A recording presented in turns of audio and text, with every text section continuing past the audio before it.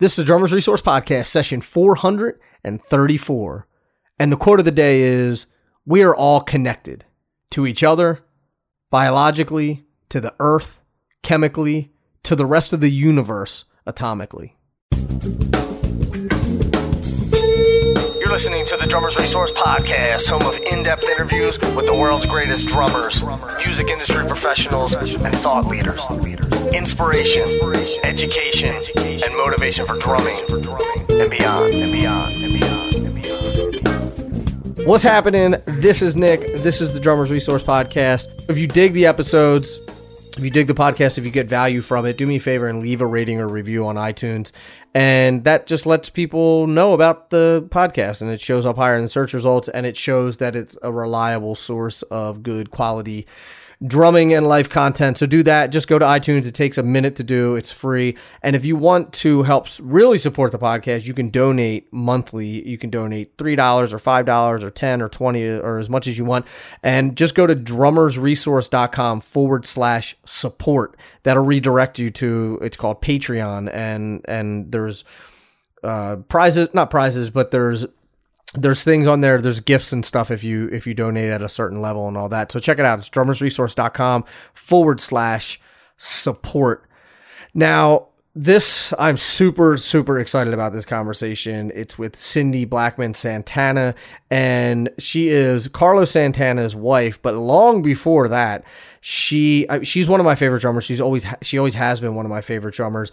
And where I found out about her is her work with Lenny Kravitz. She played with Lenny Kravitz for since like the 90s, but she's so talented in many different areas. And then, she's been playing with Santana. She's put out a bunch of records under her own name, and she is a force. I'm telling you, she is. For those of you who don't know too much about her work, you're missing out, and you got to check it out. And I saw her years ago at PASIC. I've been listening to her, like I said, with Lenny Kravitz. I've seen her live a bunch of times, and just I've been trying to line this up for a long time, and it took me about 2 years to line up this interview. So I am super pumped to get it out there to you, and she did not disappoint, as I knew she would not. So sit back, relax, and learn yourself something from Cindy Blackman.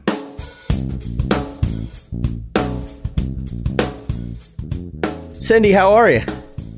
I'm great. How are you doing? I am fantastic. I got to tell you, I've been wanting to have you on this podcast for a very, very long time. And so I want to thank you for doing this. And I want to thank Aaron, who I think Aaron and I have been going back and forth for about a year and a half, maybe even longer, to try to make this happen. So shout out to Aaron for connecting us. Yeah, absolutely. And thank both of you. Of course. You've done so many things in your career, but I should start. I think I want to start just telling you a little bit about how I came to know you and your drumming years ago. I knew you through the stuff that you were doing with Lenny Kravitz, and I remember walking into a drum store and there was a video playing on the monitor, and I was like, "Oh man." I said, that's Cindy Blackman. I said, I had no idea that she played all these other styles and everything. And it was your DVD at the time. And I was completely blown away. And it opened me up to the idea that, you can play more than one style of music. You don't have to be like pigeonholed into one thing. And for you, that was always like the goal for you, wasn't it? To be a virtuoso, to be able to play anything and have total mastery and control of the instrument.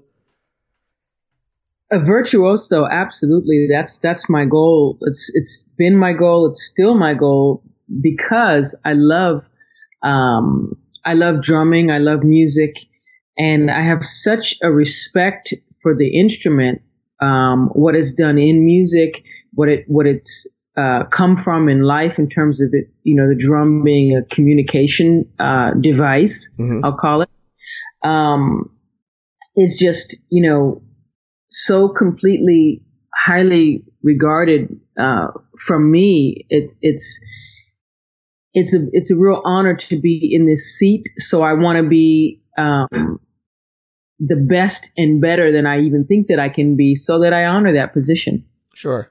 And have you always felt, you felt that way at a very young age? Because I know that you started playing really young. You were just I read the story that you were sort of on your way to use the bathroom at someone's house and you saw a drum set and just sat behind it and started playing it. That's true, right? I did, yeah. And, I actually was getting drums prior to that. But I would get the little toy paper cardboard drum kits, the little Sears and Roebuck's Beatles kits, and I call it a Beatles kit because it had a picture of the Beatles on the front drum head. Oh, cool. I would get those, but they would last about a day. So that incident that you're talking about was my very first experience with actually playing a real drum set, Yeah. And so from then, it was really an innocent, and I'll say very innocent because I was so young, love for the instrument. I would listen to my dad's record collections, and he had a lot of jazz records, and the instrument that always stood out to me the most was the drums. I thought that the roll of the drums, the sound of the drums, the way that they intermingled in the music, to me was always a standout, in my mind and into my ears. So that instrument always called me, Mm-hmm. Were your parents musicians? My dad was an avid listener. He loved music, and every day of his life he listened to music, to jazz. He loved it. And my mom, when she was younger, she played violin. And she apparently was quite an excellent violinist. She began having children at a young age, ended up with 4 little babies. And so she didn't continue her career. She's now picking up the harp. She's getting ready to play. She's taking harp lessons now. Interesting. I've always thought that's an amazing instrument and an amazingly difficult instrument to play. Yeah, it's beautiful, and I'm so glad she's doing that because it's got such a unique vibration and such a celestial vibration, that instrument.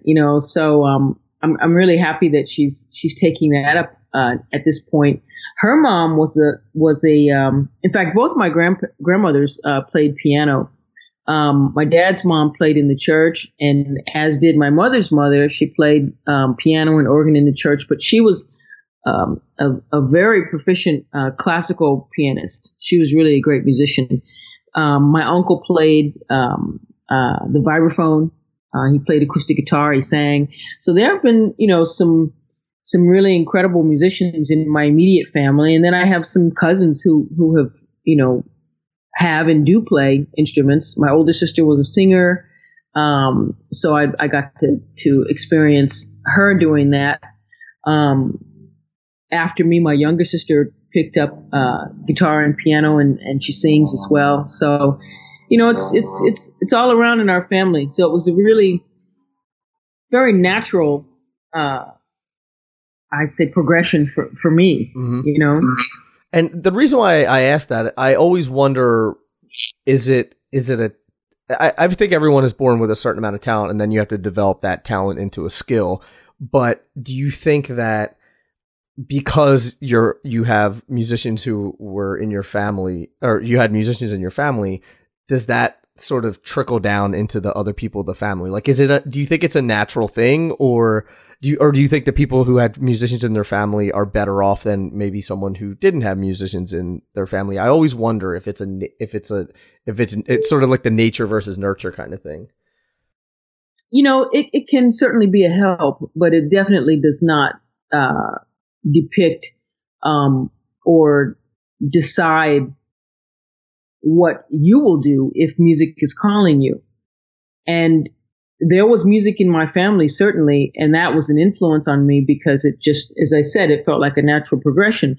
But I was so young that I would say that the drums called me, music called me, because I was about 3 years old when I started asking for drums, not knowing what that meant. I just wanted to play them. And my mom said that when I was born, I was always tapping out rhythms anywhere. Where if I was harnessed to her back. She said I would tap on her back, find the spots that she said it was interesting because I would find the spots that hollowed and made a sound, made a tone. And then I would go for those spots. So, I was too young to know because I was an infant, right. and starting to ask at 3 for drums, I was also too young to know. So I would say that there's a certain amount of music calling the person. I think that if there's music in the family, it's a big help because then somebody older than you or somebody around you, somebody guiding you, understands what you're doing and is very well able to support that. Mm-hmm. But again, I think that, as long as there is the first thing, the understanding, then somebody who's a non-musician can support you in that too. Mm-hmm. So I think it can work both ways. It's always interesting to me when really young children, 2, 3 years old, and I see it now with I have a nephew who started playing drums when he was 3. He still plays now. He's almost 5, but how I love seeing how little children begin, like you said, tapping on things and they start hearing, because rhythm is such an innate thing, and maybe it's because of the heartbeat that we heard when we were in the womb, or it's a connection to the earth, and I understand why young children are naturally born to or drawn to it, and some more than others. It's just an interesting phenomenon of how children very early on are playing rhythms and all these, like, they're not picking up a guitar and playing chords, but tapping out rhythms and hearing those different patterns and things like that. It seems like it's naturally in us on some level, which is like, I don't know, not to go too far out, but it almost feels like it's like this universal sort of thing that we all have, and maybe some are just more drawn to it than others, if that makes any sense at all. Oh, no, absolutely. It certainly is. It certainly is naturally inherent. I think in the human spirit, if you look at the cradle of civilization, which is Africa, the drum, the voice, you have to say is the first instrument because we're born with a voice box. So we can sing and we can speak and we can talk. But after that, the next instrument was the drum. And that was a method and mode of communication. That's that communication, the back and forth, the trading, the call, the response, the answering. That's where the blues comes from, and those rhythms, to me, we can talk about musically, where that went. The backbeat, the 2 and 4 that we developed here comes from the 6/8. But if you look at the universe, and if you look at the cosmos, if you look at what the essence of that is and what it's made of, is mathematical, and rhythm are math basically. So to me, that's why I say it's very natural and certainly inherent in the human spirit, because that's where we come from. Sure.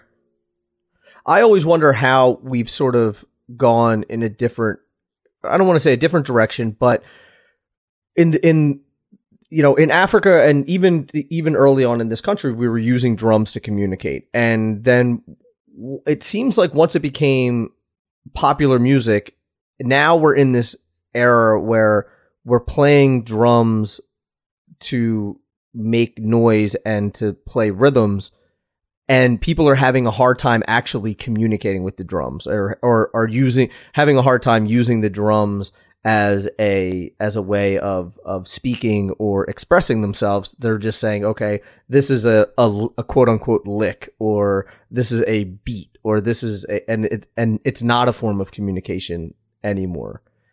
Do you see that in drumming, or is it, maybe it's just me? In some circles, I do. In some circles, I see that with drumming, and I see that with music, and I see that with life. I think that as a human species, we go through changes and we go through different ways of learning. We go through different types of expression. And as technology advances and as, we find different ways to learn, we sometimes forget the organic. We sometimes forget the reason for things. It becomes a quest to be the fastest, or a quest to,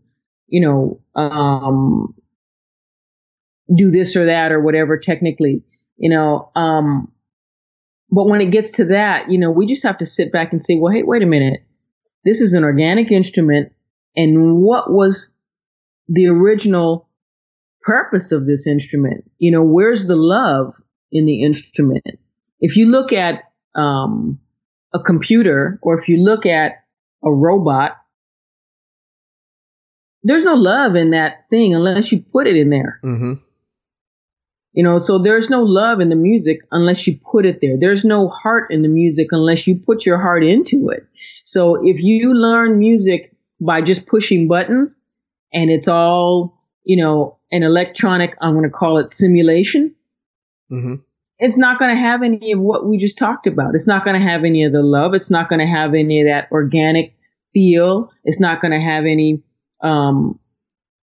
sense of the human quest to create from, an organic, loving perspective. It will have the technology, and that's all great. But, to me, there needs to be a balance. Technology is fantastic. I love it. Mm-hmm. But there needs to be a balance between the essence of life and the progression of the technical. And the essence of life is love. So in my estimation, when we mix the love with the technical, then we can come up with something that's really incredible, because it will have substance. Mm-hmm. But we lack the love, then to me, the technical has no substance. Right. And I see people using the technology as a replacement instead of as an aid. And saying, okay, well, I don't need to have all this emotion and love and communication and all that stuff, because that's the human element. I can just do that. I can just replicate that on a computer. And I'm like, well, you can't do that. But I think that you can use, like you said, you can use the technology and have that balance and use it as an aid rather as a replacement for the human element. There is no replacement for the human element. Right. So, when you think that there is, and when you try to make a replacement for the human element, for the love, and if you say you want to replace love, then to me, you're trying to replace God, because God is love and God is where we come from. We are sparks of the divine. There's no replacement for that. Mm-hmm. So when you do that, again, in my estimation, and love is love. It doesn't matter whether your path to that is Buddhism, whether your path to that is Islamic, whether your path to that is Christianity, whether your path to that is the Baha'i faith, whether your path to that is whichever is a true and positive path. It doesn't matter which one, because they all lead to the source. Mm-hmm. What matters is which one speaks to you, which one ignites your heart, which one makes you be the best and most loving individual that you can be. Mm-hmm. But if we minus that out, if we zero that out, then, we just have scraps of metal that, don't mean anything. Right. Exactly. It's interesting. I had this conversation the other day. A very good friend of mine came to visit, and his wife is studying to be a shaman. And he was like, I don't necessarily agree with the path, but I do agree with the spirituality of it. And I said the same thing. I said, yeah, we were sort of saying exactly what you're saying. It doesn't matter what the path is. If you're spiritually, if you're a strong person and you do the right things and you treat people the right way and you love one another, then, to use your words, like, it all goes back to the source. Right. And I'm glad that you're saying all this, especially me just having this conversation, that it's important to keep that stuff in mind, obviously in life, but also in drumming too, because I think that helps with the self-expression. I think it helps with the communication on the instrument as a whole. But so what advice would you have for people who are sort of struggling to make that connection? Because I've felt that sometimes behind the kit before, where I don't necessarily feel like I'm saying something, or I don't necessarily feel like I'm communicating or expressing myself. I just feel like I'm playing a beat. Well, I would say that the thing to do is go within yourself and feel something that matters to you and play that. I used to equate playing really soft, delicate brushes to me rubbing the face of a beautiful infant, rubbing the face of my beautiful nieces or my nephews when they were, first born, rubbing my mom's face, rubbing my dad's face, So I would say go to a place that touches your own heart space that you can feel. And when you can feel it, and it's a different place for everybody, and that's okay. Mm-hmm. Mm-hmm. I enjoy seeing light in something that someone else sees light in. So for you, maybe the heart space is going to be your puppy. For someone else, maybe the heart space is going to be a sunset that they saw, or a flower, or their child, or this or that, or whatever it is. But go to that space and feel something.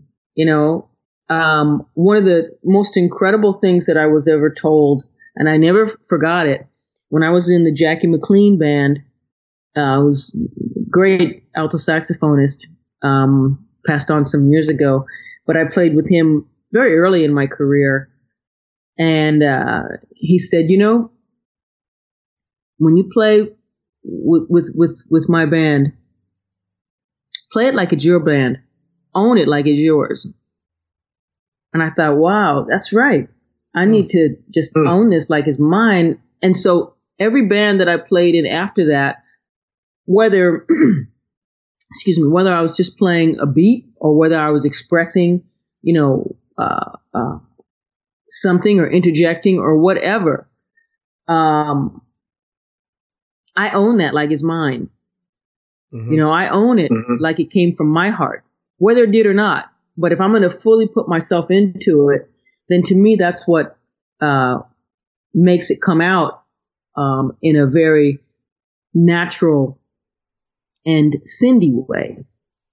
Right. So everybody needs to find that space for themselves so that the music comes out in that way. So if I play with somebody, I don't care who it is, I own it like it's mine. And I don't mean that as an affront to the band leader, because I completely respect that position. I'm a band leader too, so I love it when musicians take ownership, but also respect that it's my band. So I give that same respect to anybody that I'm playing with, and working with. But it's that kind of,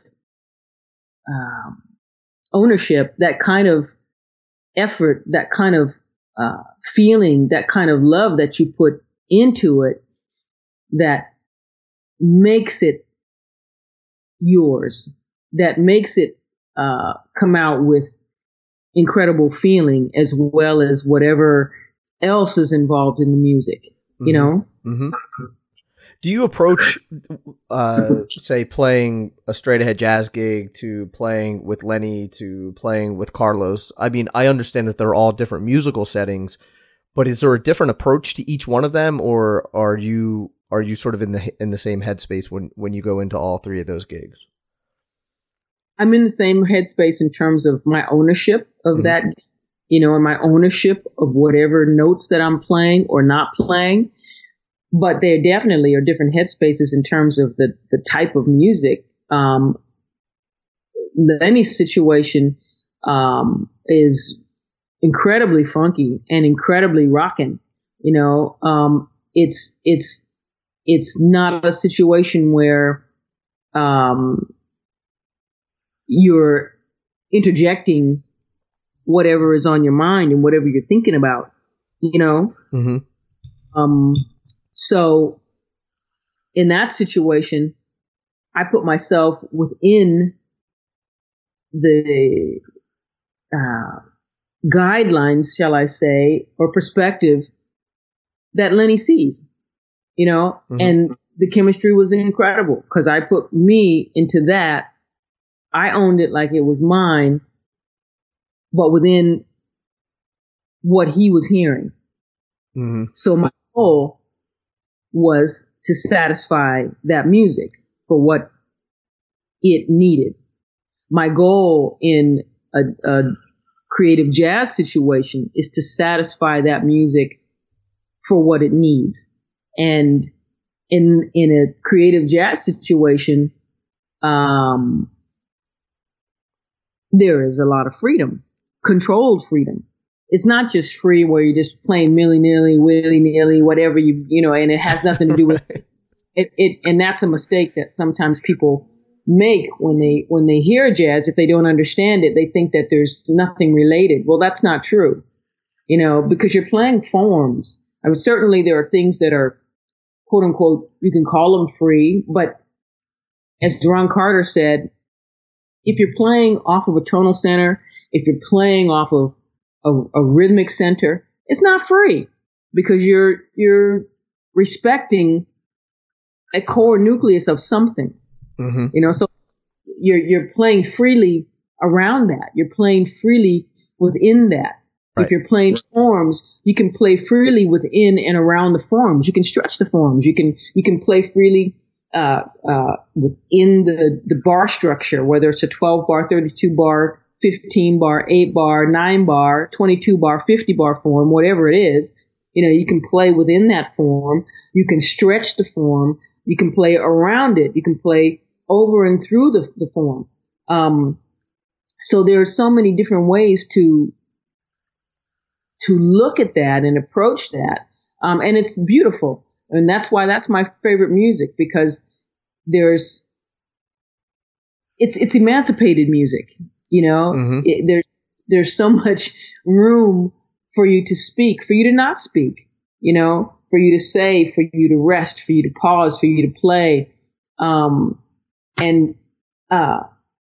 love making that happen. And I love that situation. With the Santana situation, and I'm naming these three because this is what you asked me.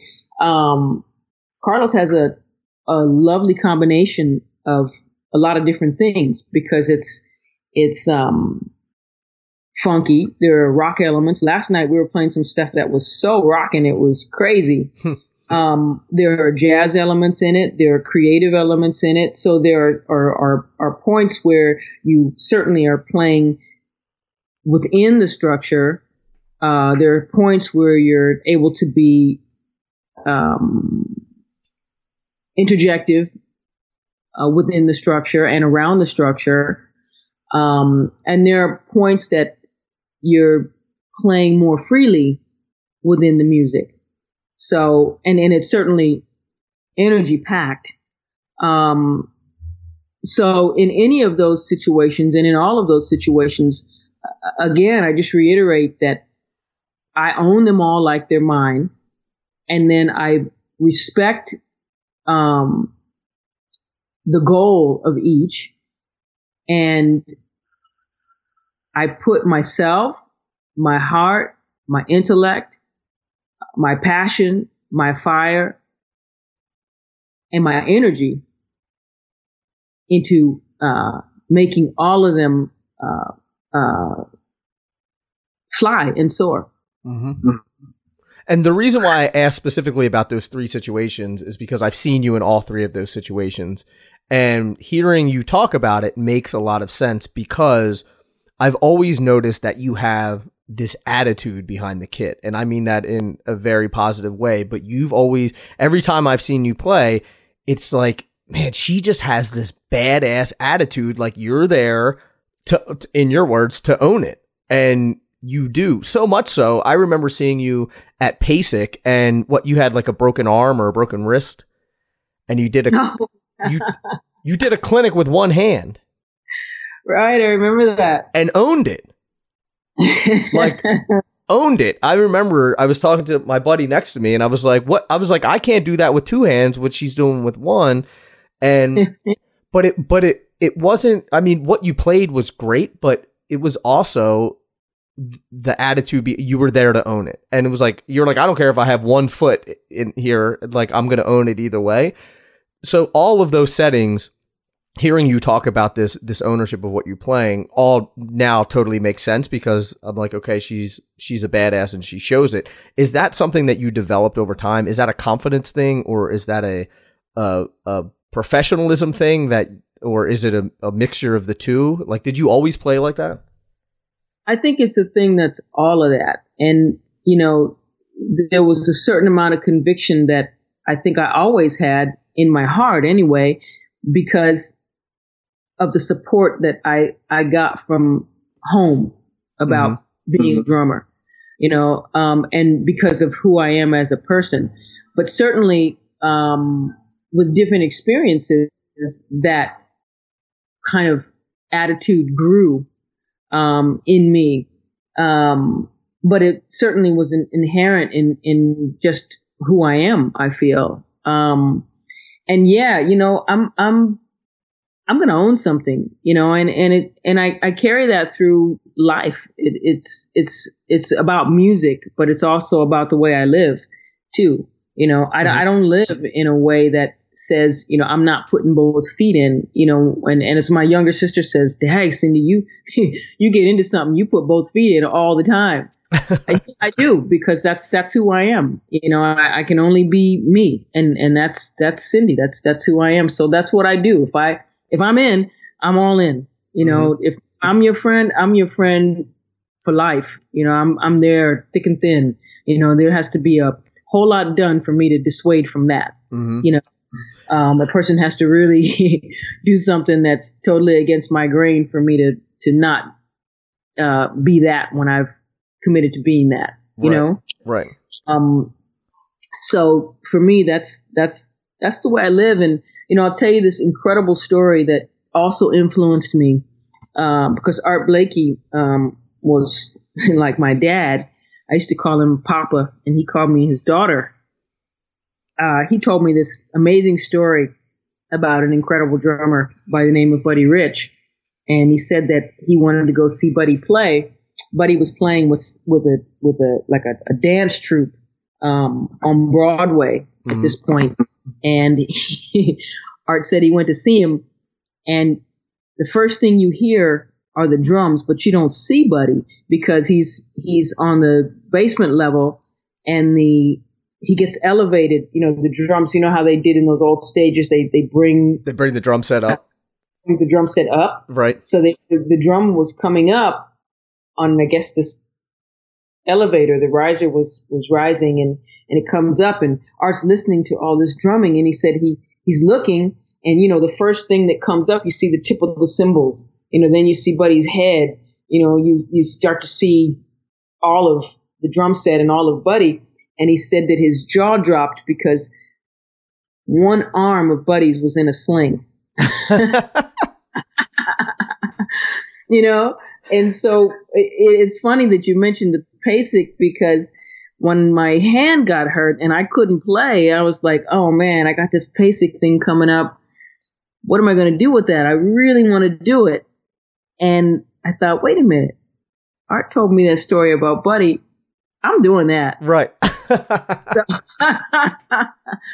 You know, so that influenced me too. So, you know, a lot, like I said, a lot of things along the way have helped guide and shape my attitude. Mm-hmm.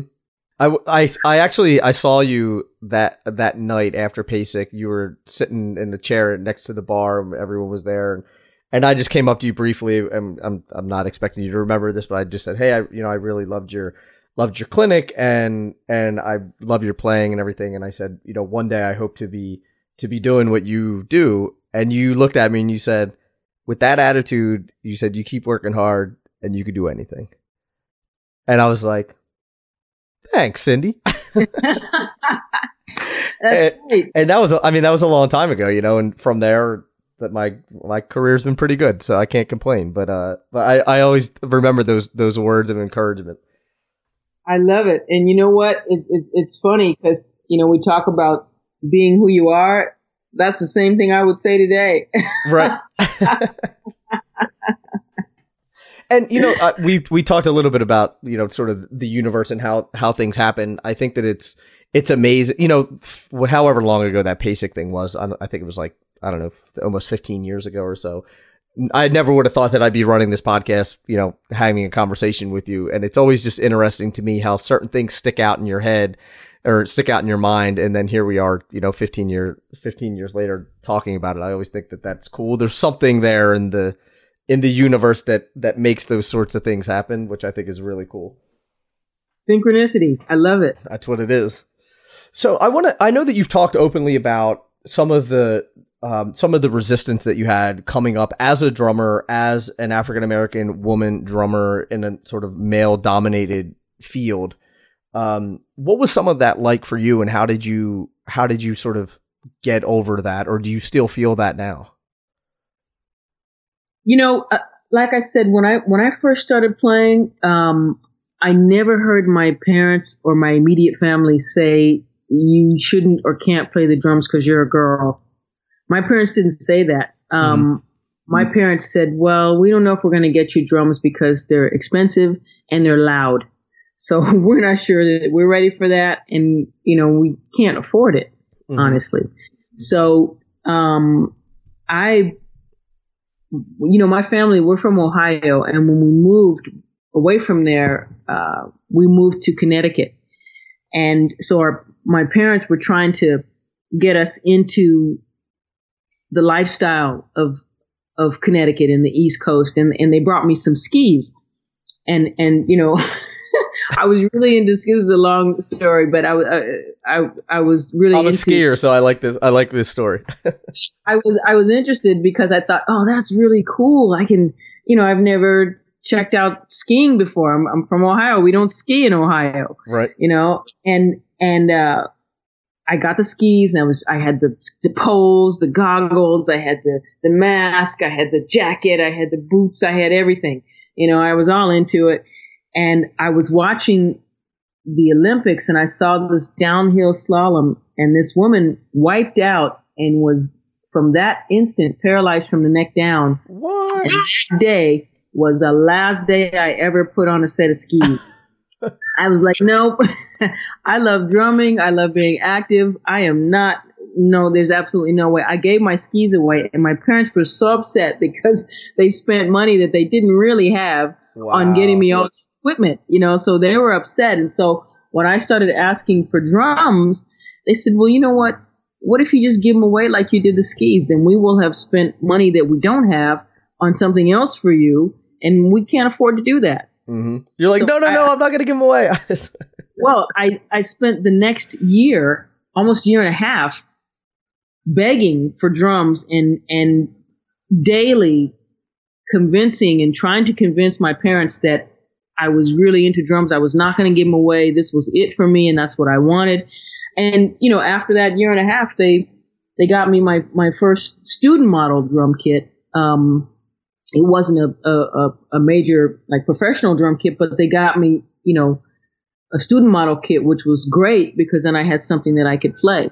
But it took that kind of tenacity that, I had to have and had to develop in order to make them understand that that's really what I wanted to do, Mm-hmm. So I think that's what it takes. And that's basically where it comes from. It's a willingness. It's a desire. It's I've got to have it. It's an ownership in your heart that this is where you are, what you want to do. And basically who you're going to be. Mm-hmm. I'm really grateful to the universe, because I feel that I came here knowing that that's what I wanted to do. Before I knew what it took, before I knew what a gig was or what a tour was, I just knew that I loved playing the instrument, playing the drums. And so, again, I never heard from my parents anything other than, the expense or the volume or are you sure you're not going to give these away? They never said, you're a girl, you can't play. Right. And I didn't hear that until when I was 13. I did my first professional gig with a band. Some friends of my sister's were musicians in a neighboring town. This guy's name is Eli. He had a trio, like a funk rock trio, and he liked my playing. He wanted me to be the drummer, so I joined that band. And when we did our first gig, it was in a bar in Hartford, Connecticut, I believe. And I heard some chatter from some people in the audience. Well, you're not supposed to play. You're a girl. Why are you playing drums? And at first it hurt my feelings, but I went home and I got back on my drums. I'm like, you know what? I forgot all about what they said, because my love for the drums overrode anybody else's comment. Right. And so, there has been that element, and this is a kind of a long-winded, but I think important way to get to what you asked. There has been that element periodically, surely, of naysayers, but they never dampened my love for the drums or my desire. And that's the important part. It's how you feel about the drums. And what I realized is that no matter what anybody else says, I don't wake up to them. I don't even know them. Mm-hmm. So I don't care what they say, and even if it was somebody who I did wake up to or was close to, if they did have ever anything negative to say about me being a drummer, I would dismiss it immediately, because it doesn't matter to me. Mm-hmm. So there is certainly and has been levels of the boys club, but I don't care about that. I think that rightly so. I think that eventually this won't be a topic that we have to talk about. Right. Unfortunately, we still talk about it, but I think eventually, as we grow as spirits, as we grow as human beings who are fully accepting and fully loving and non-prejudicial beings in every way, as we grow, we won't have to talk about stuff like this. We won't have to talk about racial issues. We won't have to talk about gender issues. We won't have to talk about mass murders or spousal abuse or, the negativities that currently exist in our societies. And when is that going to happen? Because that's the world I want to live in. That is the world I want to live in. It's gonna, when it's gonna happen? It's gonna happen when the collective majority makes a shift that it should not happen again. Mm-hmm. So we all have to make that shift. It could happen in 2 seconds from now if we all make that shift, right, collectively. But we have to make that. So since we don't all think like that, it's going to take a while, mm-hmm. and I don't know how long that's going to be. Right. My impetus in this universe, in this realm that we live in, is putting my energies into things that support that not happening and that not continuing. Right. And so I think that the more of us who do that, the sooner we will reach that energy. And will it ever be the majority? Maybe. That's probably going to be some centuries from now that it's the majority. I mean, that it's the whole. But as long as we can tip the scale and make it the majority, then I believe we will see a significant change. it's always interesting to me how well we actually get along, given how many hundreds of millions or billions of people there are in this world.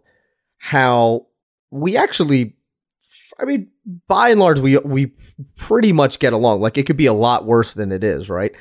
But that doesn't make it great. And I think that we have a long way to go. But it always blows my mind.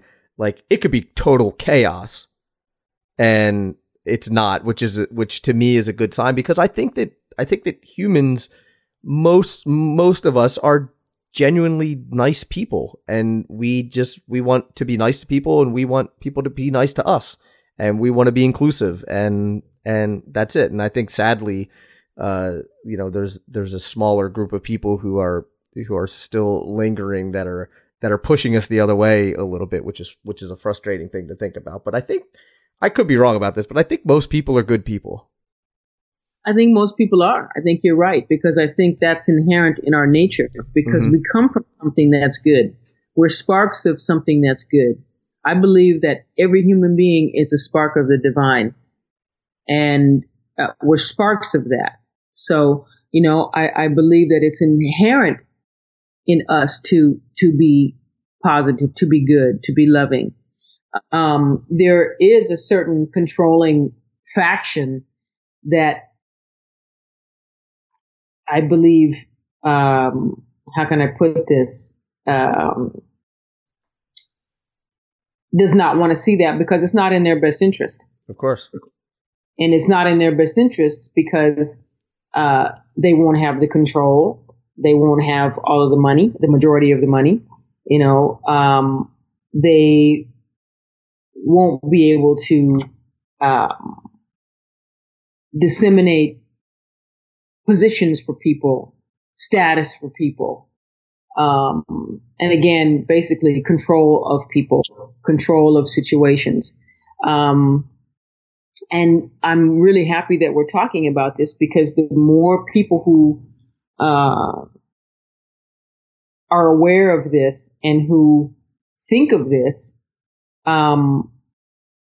and who want to see changes in this, and who make the necessary changes within themselves, because that's where it starts. It starts in each individual. Mm-hmm. If we make the necessary changes within ourselves, that we live a certain way, that's going to affect our family members, our neighbors, our community, our states, our country, our sector of this planet, this region. Then it will spread to the entire planet. Mm-hmm.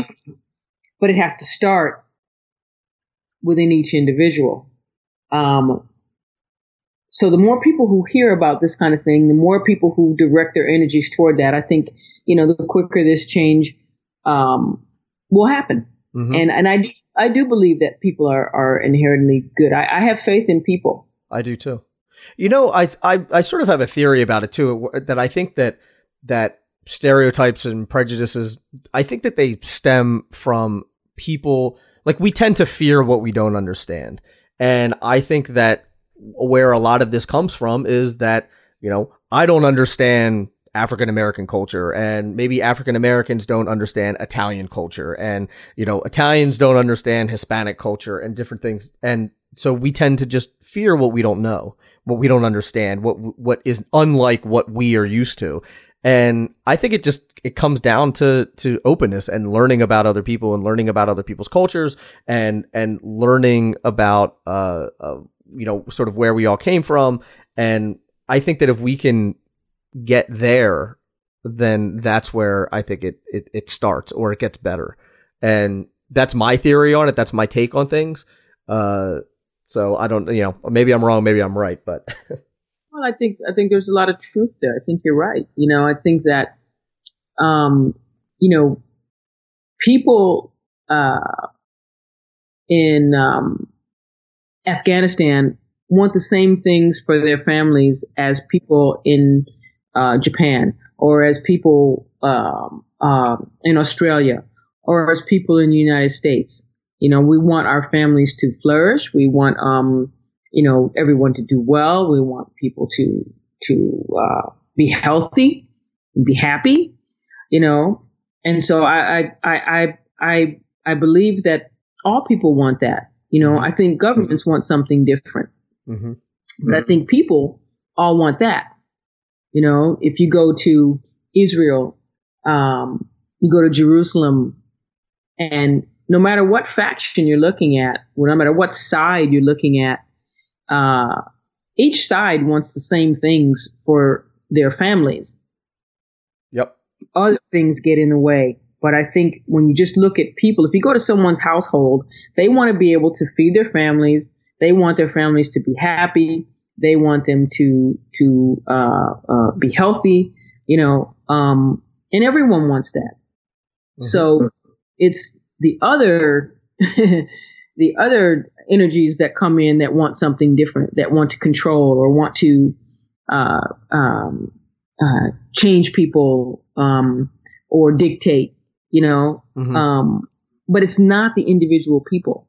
Right. So I would agree with you, and I would say that you're certainly correct. We just have to, as the people have to really make sure that we are focusing, directing our energies, and doing the actions and the deeds that make loving societies happen, that make that are accepting, of the different variations in the human species. And to me, there's only one human race. And as I learned from one of my teachers, Dr. Jewel Pookrum, there's only one human race. There are just race variants. So, because if you take someone's skin off, it's all the same. Right.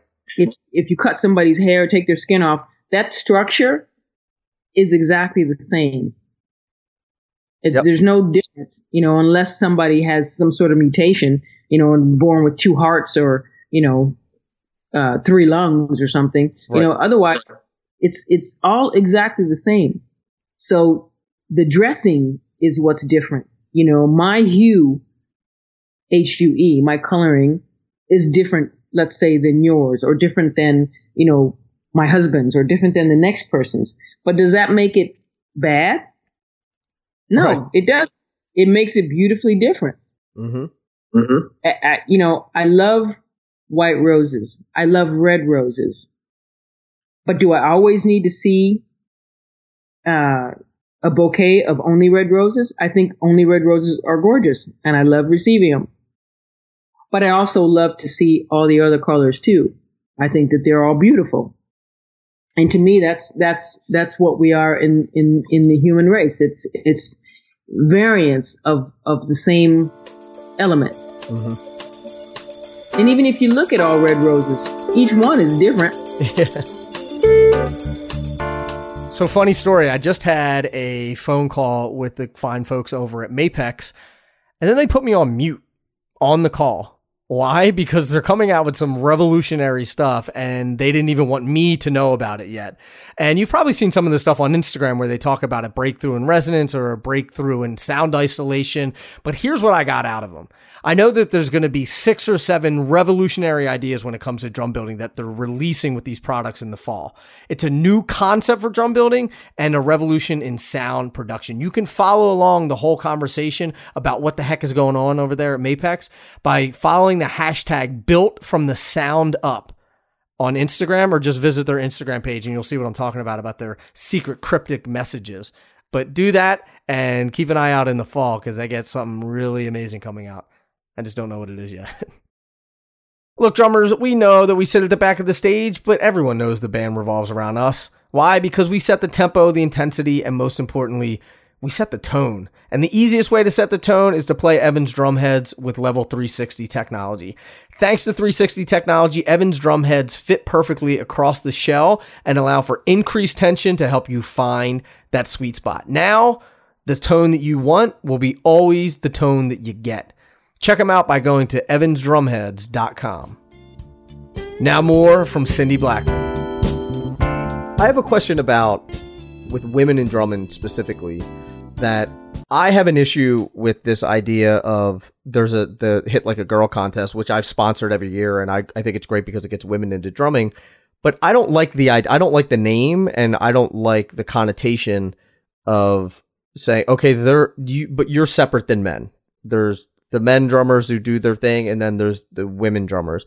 And I'd love to get your take on it, because I like inclusion, so I don't think there should be a difference between the two. Like I said, I don't like the name. I think it's implying that you play well for a girl. And I don't like that. I just don't like it personally. Do you have any thoughts on that? I surely do. I like the fact, and I would agree with you. I like your perspective. I like the fact that it involves women and girls in playing an instrument that they might still at this point be shy to go for, or might not have the opportunity to go for, although that has changed a whole lot.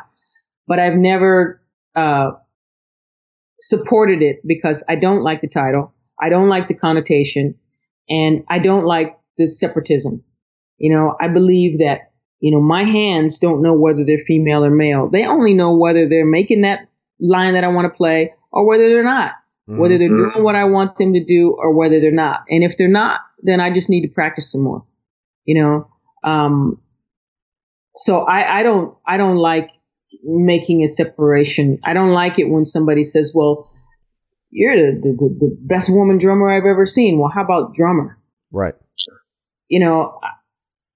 I'd rather be compared to, if there's going to be comparison, which that's a whole nother topic, but to say you're the best woman drummer, to me, is just like saying, you're the best fat drummer I've ever seen. What's that? You're the best bald drummer I've ever seen. Right. Well, what's that supposed to mean? It doesn't mean anything. It's stupid. Right. You're the best. I don't know. Whatever idiotic thing somebody can come up with, fat, bald, white, black.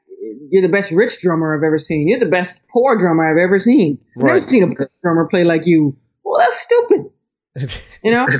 Especially when you dumb it down to that, right? Like, yeah. Like, oh, you're the best short drummer I've ever seen. It's like, what? Wait a minute.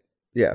And it's a dumbing down, so I don't like that. I don't support that, and I never even used to take questions about the quote unquote girl topic.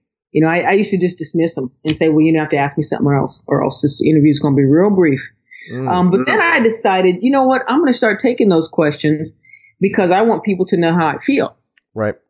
And I think it's important for people to hear, opinions about that. And I feel that it's important that people hear my opinion about that. And so, then I started taking those questions, for that reason. And that's the way I feel. I don't support that. I don't think it's, necessarily healthy. Right. And I guess the reason why I asked specifically is I don't know the answer to how do you empower more women to play drums without there being a division between male and female drummers.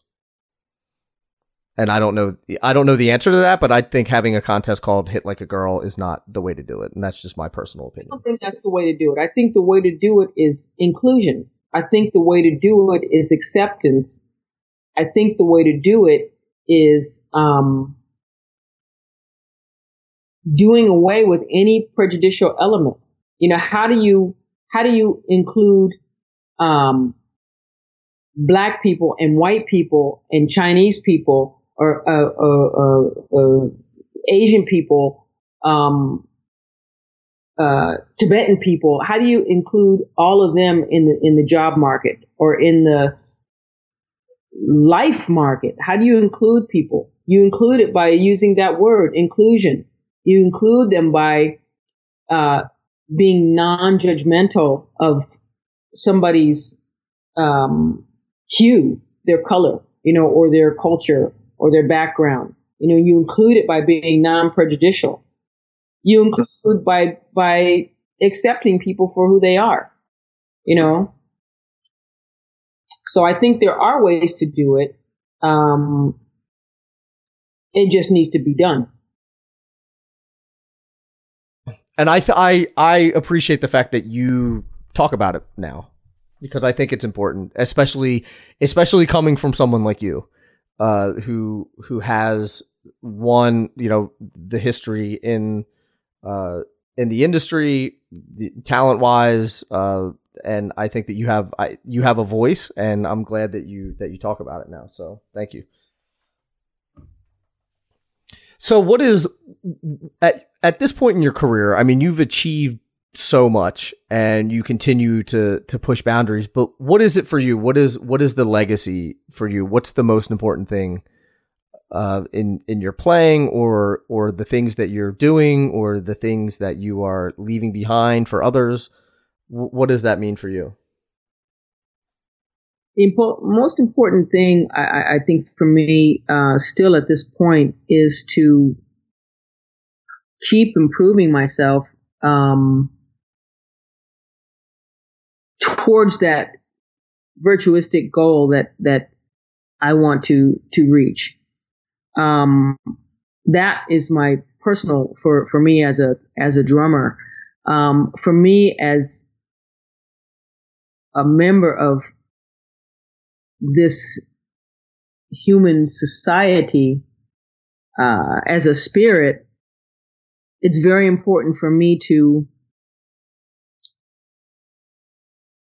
touch people's hearts when I play, to bring people together, to help them forget that they have any kind of issues of prejudice, of pain, of whatever, so that they can feel their own heart centers. And when you can feel your own heart, then you can begin to love other people. So it's very important for me to be able to touch people in order to try to help bring people together so that we can make positive changes on this planet. Mm-hmm. This realm is really important. And I tell you, we're here to learn. We're here to grow and develop. We're here to remember. This is a journey of remembrance, because I believe that we all come from the spark of the divine. We all come from that source, whether you call it God, whether you call it Allah, whether you call it the universe. We all come from that. And I believe that our journey is to remember that, to live that, to be that, and to show that. And I think that's why we're here. And this realm, this earth, this planet that we live on is to be enjoyed. I tell you, my dad, and this is not a sad thing. I'm not saying it to be sad. My dad recently passed. He transitioned, and I'm sorry to hear that. I remember. Well, thank you. I'm not saying it to be sad or for sympathy or anything. I'm saying it because there were a lot of incredible things that I observed about him, especially towards the last period of his time here in this form. And one was the way that when I would take him out, or we would take him out for a ride, the way that he would look at everything, the trees, the way that he would admire the grass, the water, the mountains, the view, the skyline, the sunsets and the sunrises, the way that he admired all that was incredible. I just think about how he looked at everything, and he was really taking it in, like he knew that he was about to go to another realm, mm-hmm. another stage. And it was like he wanted to get as much of this in as he could before he left, Yeah. And so it really gave me a much greater and deeper appreciation for this planet. So another thing that I aspire to do is to help people see that we need to appreciate this Mother Earth, that we need to love this earth, because this organism, we are a part of this organism. This organism is us. And so when we damage it, we're damaging ourselves. So again, that's another thing that I want to do here, is to inspire people to love this earth, inspire people to appreciate this earth, which will help us love ourselves. Mm-hmm. It's amazing that we don't live that way every day. And I guess we take it for granted, right? We don't, as cheesy as it sounds, we don't stop and smell the roses. But getting to that place of consciousness, awareness, and gratitude for the things that you have every day, or the running water or the sunset, like you said, getting to that point, I think that people would be a lot happier if they got to that point and they realized how amazing it is that, one, that you're even alive, and two, you get to live on this beautiful place, and three, yeah, we need to take care of it because there's people who are coming after us, and we want it to be as beautiful for them as it is for us. Absolutely. So, and I don't, hopefully we can get there. We can get there with that as well. So if people want to follow along with the stuff that you're doing, or keep an eye on what's coming up next from you, where's the best place to do that?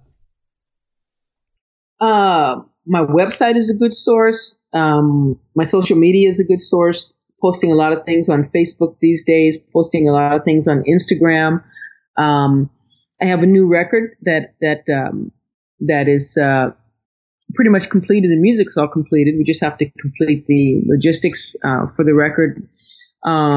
It's called Give the Drummer Some, and I'm really happy with this record. It's a very different record than any one that I've ever done before, because I'm basically debuting my singing on this record. So awesome. I'm singing a lot. Yeah, doing a lot of singing on this record. This is the first record you ever sang on? Of my own, yes. Yeah. Well, you know what? I did a record that was in tribute to Tony Williams, and I sang a melody on that, but I wasn't singing vocal songs. Mm-hmm. I also sang a song that I wrote on Carlos's last record, the Santana Isley record, which is called Power of Peace. I wrote a song called I Remember, and I ended up singing that song in tandem with Ronnie Isley. He sang on the song as well. But now this is my record, and so this is kind of full out singing with probably 7. I think we're doing 7. Might be 7 vocal songs. I don't remember. Nice. But yeah, there's a lot of songs, and I was very encouraged. I've been very encouraged by my mom to sing for quite some time and never did it really. Quite encouraged of late by Carlos to sing, and Michael Narder Walden, who's a great drummer, but really also a great producer. Mm-hmm. He heard the one song that I did on Carlos's record, and he told me that he'd like to produce me. And I said, "You can't produce me, man. Come on, I'm not a singer. I just did that, I'm a drummer. I'm not a singer." He's like, "Cindy, I can produce you. Trust me." And I said, "Well, but you work with people who really sing. You work with Whitney. She's that was an angelic voice, right? For the ages. Are you kidding me? You work with Aretha. You can't. No." and I don't expect to be either one of those incredible voices, because my main thing is still a drummer, but he did say repeatedly, and he convinced me that, we should work together and that he could produce me, and he did. We co-wrote some songs. Were you friends prior to that or no?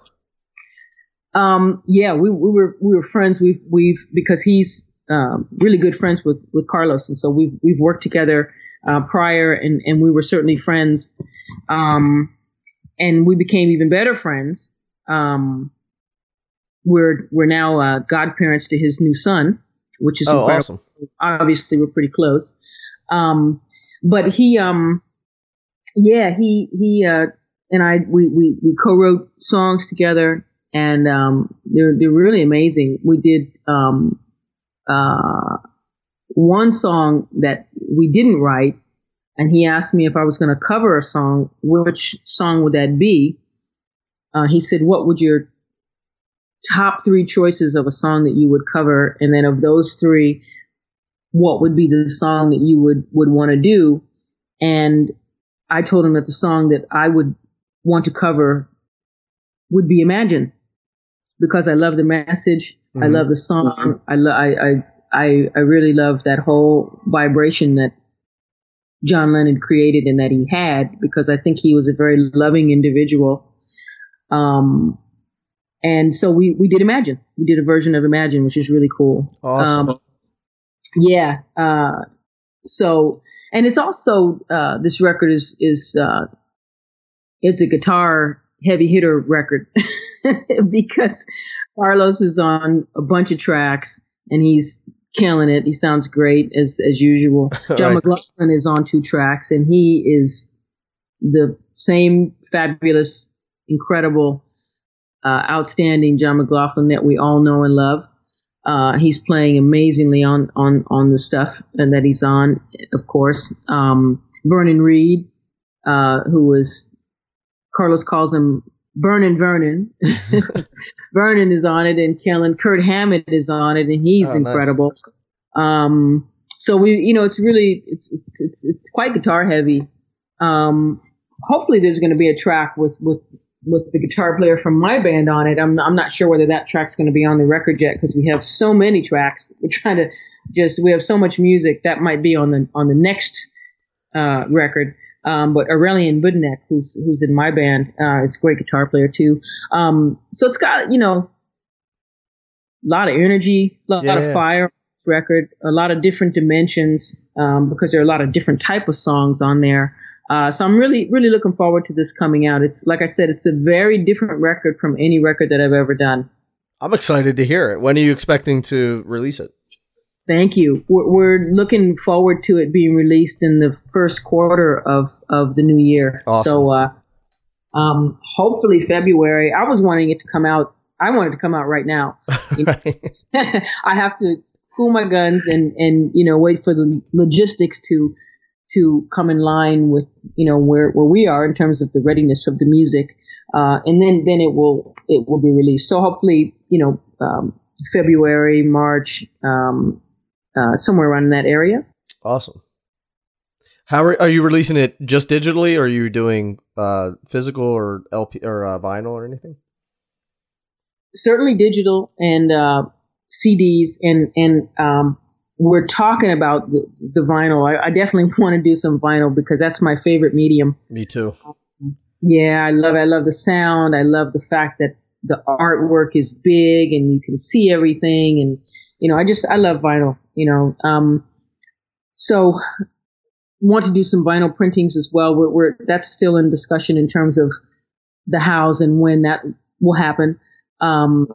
But certainly it's going to be released in a digital format and in the CD format, and hopefully as well soon after or at the same time vinyl.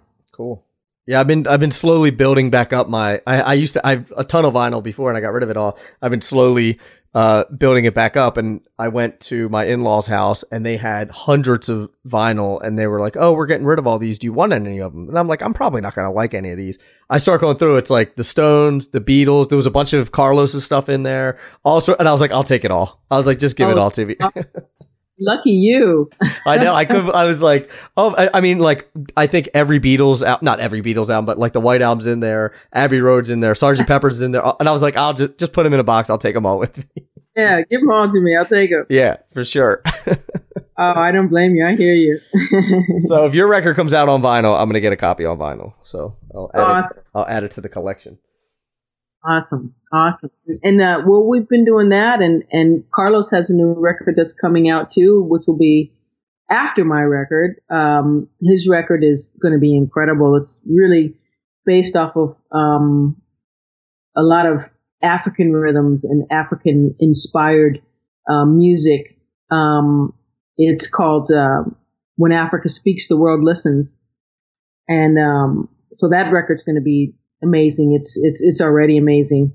The Santana Band is on the record, plus one offering from a beautiful singer whose name is Laura Mvula. And then most of the singing is done by another incredible vocalist. She's amazing. Her name is Buika.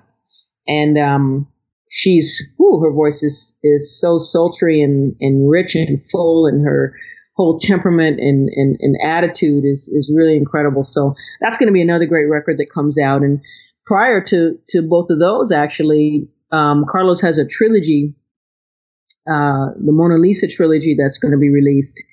And on one of those, we did. I'm playing on one of those of the trilogy that has.